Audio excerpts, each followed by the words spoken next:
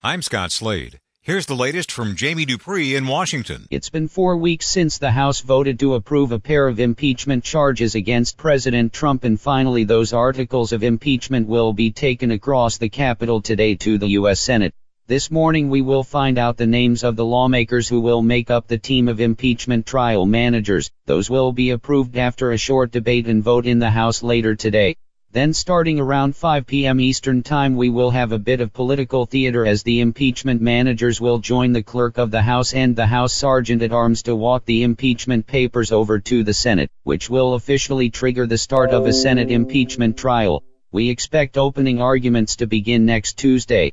Jamie Dupree 2.0. While Democrats are moving forward today on impeachment in the Congress, President Trump will be hosting Chinese government officials at the White House as the two nations will sign a recently negotiated trade agreement.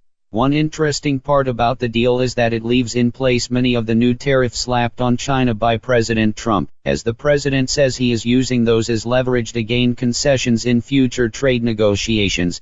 The fine print of the agreement remained unknown yesterday, and that was causing some heartburn, especially for farm groups, concerned about how much more U.S. farmers were going to be able to sell to the Chinese. While the president certainly likes using tariffs to put pressure on other nations over trade, many experts aren't sure it's doing very much to help the U.S. economy.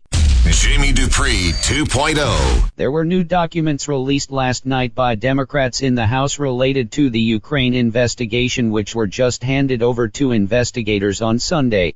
The materials come from a business associate of Rudy Giuliani named Lev Parnas, who was arrested back in October on charges of illegally funneling foreign money into U.S. election campaigns. The lawyer for Parnas has been talking for weeks that his client had information on his cell phone relating to the Ukraine investigation, and what was released last night certainly showed that to be true. The documents included a letter written by Rudy Giuliani to the leader of Ukraine in which Giuliani asked for a meeting and said he was working for President Trump. And there were notes taken by Parnas which said they wanted to get the Ukraine president to announce an investigation related to the Bidens.